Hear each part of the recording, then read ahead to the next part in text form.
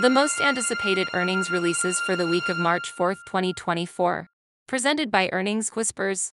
The number of companies reporting earnings this week is roughly cut in half, with only about 300 companies set to report. But that still leaves us with a full calendar for the week. We are going to start things off with Sea Limited, which has had some rather ugly numbers of late and expectations are rather low going into earnings. But despite the weak results, the stock hasn't gotten any lower and even appears to be heading higher now. All the signs that a bottom is in. After the close, we will get right back into the AI names with GitLabs. Last week was rather choppy for similar names. If there was a pattern, it was those that did the best the prior quarter disappointed this quarter and vice versa. That makes GitLabs vulnerable, and option traders are pricing in a bigger than usual move for the name. The focus on Tuesday will be CrowdStrike, which is a leader among the leaders and continues to see favorable industry trends and company checks. But the stock is still recovering from the weakness revealed by its peer Palo Alto Networks recently. Before that, we'll get results from Target.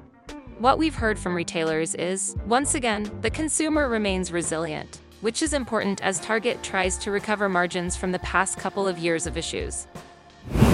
At the top of the list on Wednesday is Abercrombie & Fitch, which, unlike Target, has put together a string of strong results and is expected to have its strongest quarter in years.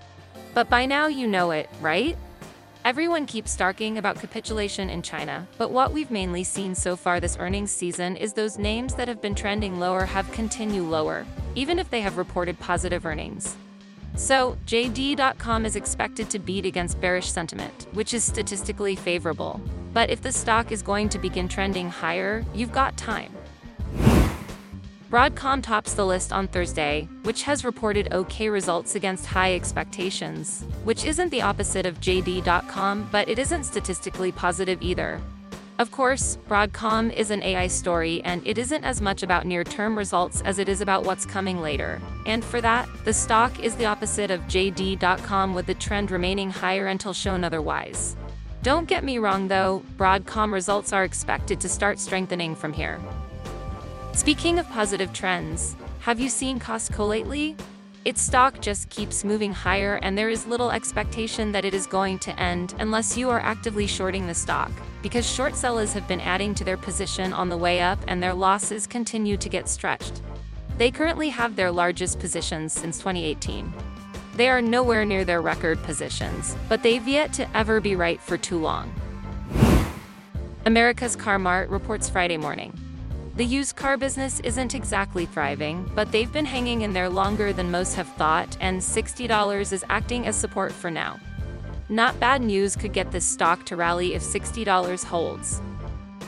Speaking of weak industry trends, Lazy Days also reports on Friday.